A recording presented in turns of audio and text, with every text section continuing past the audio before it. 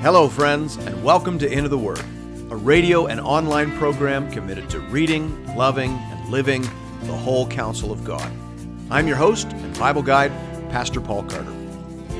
Your word is a lamp unto my feet. Hope you have your Bible open in front of you today to Genesis chapter 41. 2 chapters ago, we saw God purifying and preparing Joseph for greater responsibilities in the future. And in the last chapter, we saw him orchestrating the circumstances by which he would be promoted. And now, in chapter 41, we see the culmination of that long and probably very confusing process. You remember that God positioned Joseph so as to interpret a dream for an important official in Pharaoh's household. Everything Joseph said came true, but the cupbearer did not immediately remember Joseph or commend him to the king's attention. But circumstances are about to change. We pick up the story in verse 1. Hear now the word of the Lord.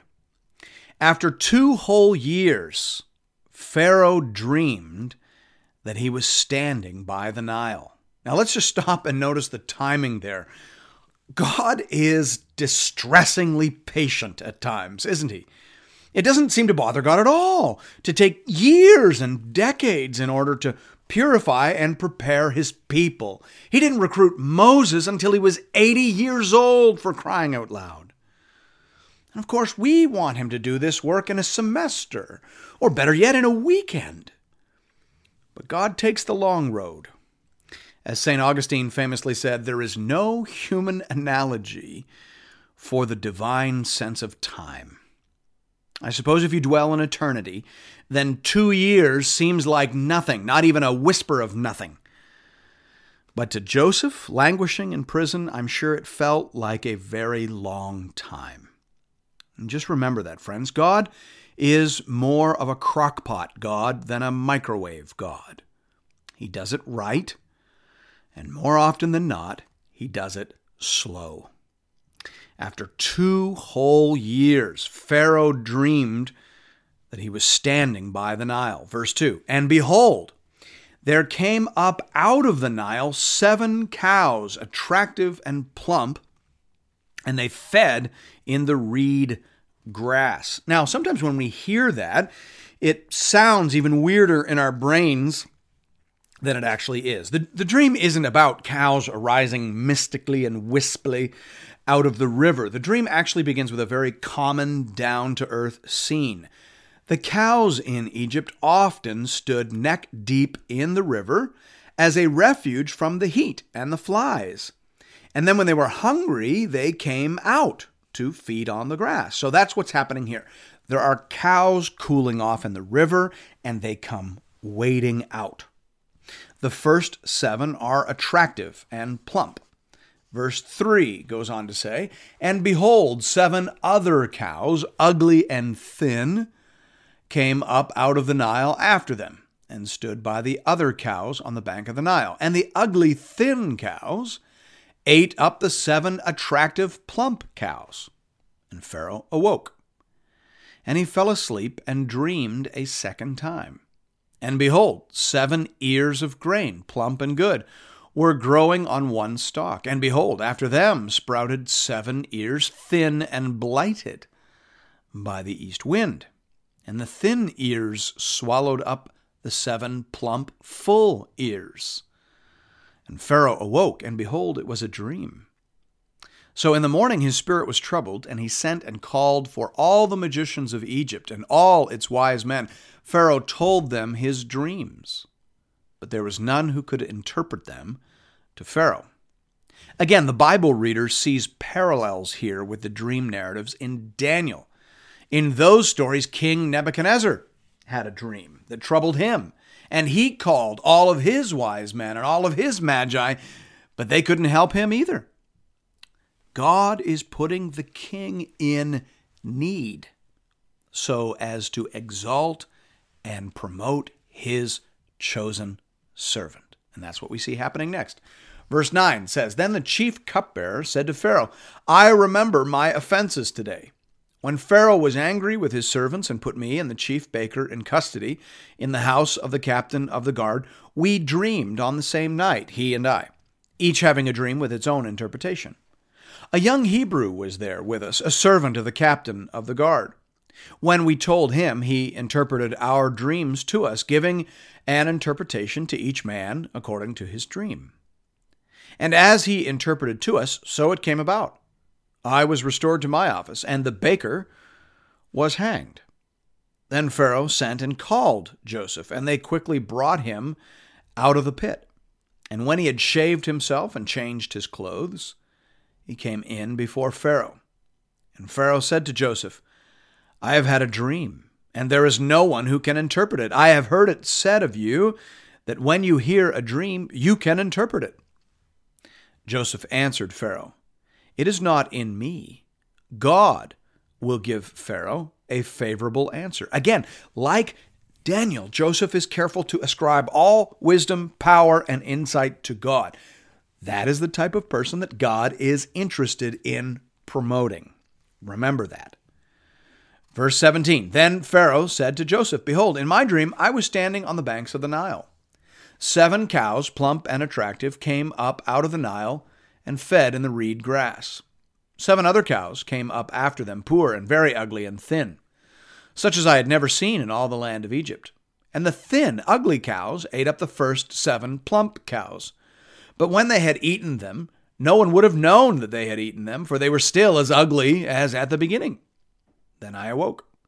I also saw in my dream 7 ears growing on one stalk, full and good. 7 ears withered, thin, and blighted by the east wind, sprouted after them, and the thin ears swallowed up the 7 good ears. And I told it to the magicians, but there was no one who could explain it to me. Then Joseph said to Pharaoh, The dreams of Pharaoh are one. God has revealed to Pharaoh what he is about to do. The 7 good cows are 7 years, and the 7 good ears are 7 years. The dreams are one. The 7 lean and ugly cows that came up after them are 7 years, and the 7 empty ears blighted by the east wind are also 7 years of famine. It is as I told Pharaoh. God has shown to Pharaoh what he is about to do. There will come 7 years of great plenty throughout all the land of Egypt, but after them will arise 7 years of famine, and all the plenty will be forgotten in the land of Egypt.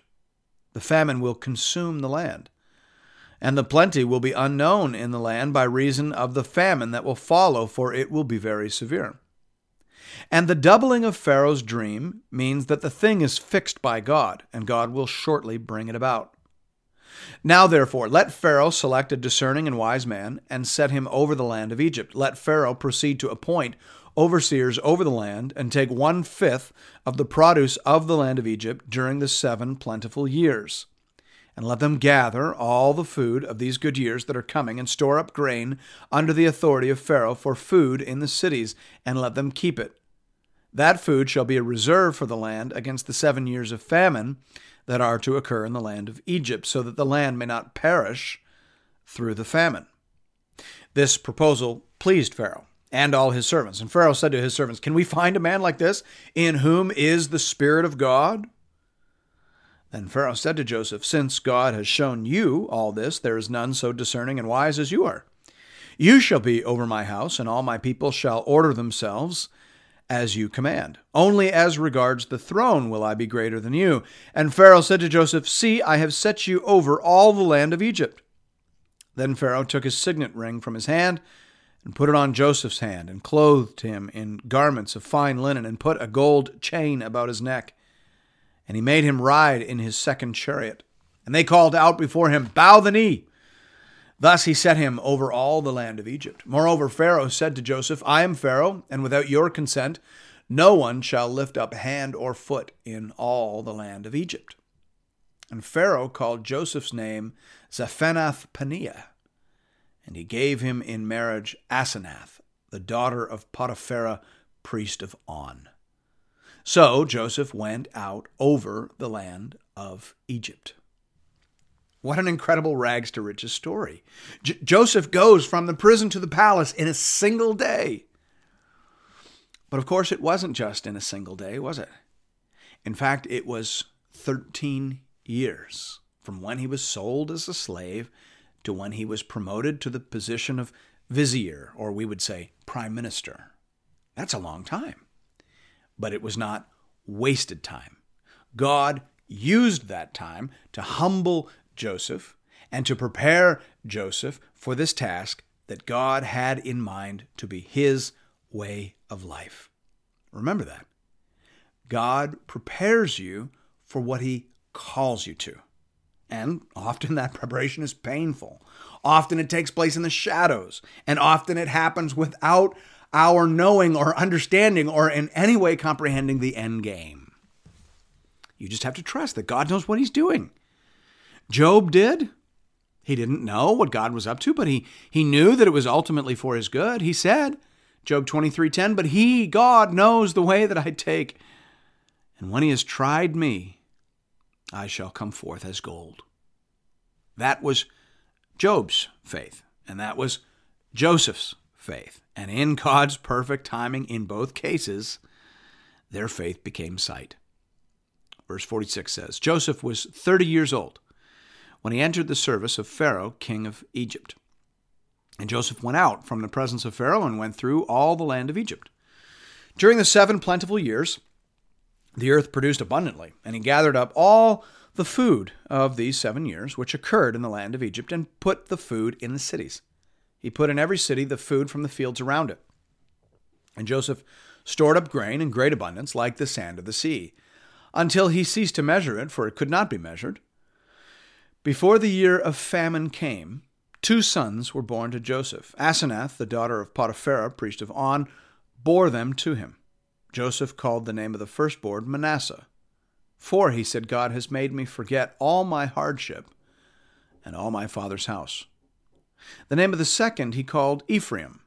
For God has made me fruitful in the land of my affliction. The 7 years of plenty that occurred in the land of Egypt came to an end, and the 7 years of famine began to come, as Joseph had said.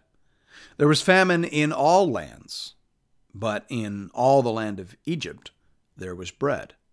When all the land of Egypt was famished, the people cried to Pharaoh for bread. Pharaoh said to all the Egyptians, Go to Joseph, what he says to you, do. So when the famine had spread over all the land, Joseph opened all the storehouses and sold to the Egyptians, for the famine was severe in the land of Egypt.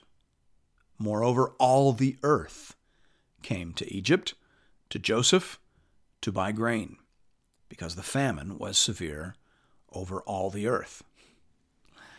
God knows the beginning from the end. He knew this famine was coming, and so he sent Joseph to save Egypt, to save Jacob and his family, and to save people from every tribe and nation in the region. I like what Derek Kidner says here. He says, what Joseph was to the men of his day, this and more would Jesus be to the world. Amen to that, and thanks be to God. And thank you for listening to Into the Word. If you're interested in additional resources or previous episodes and series, you can find those over the website at www.intotheword.ca. You can also check us out on Facebook, and I hope you do. We have a growing community of Bible readers over there, and we post daily encouragements and conversation starters. Hope to see you there. And hope to see you again tomorrow, right here, for another episode of Into the Word.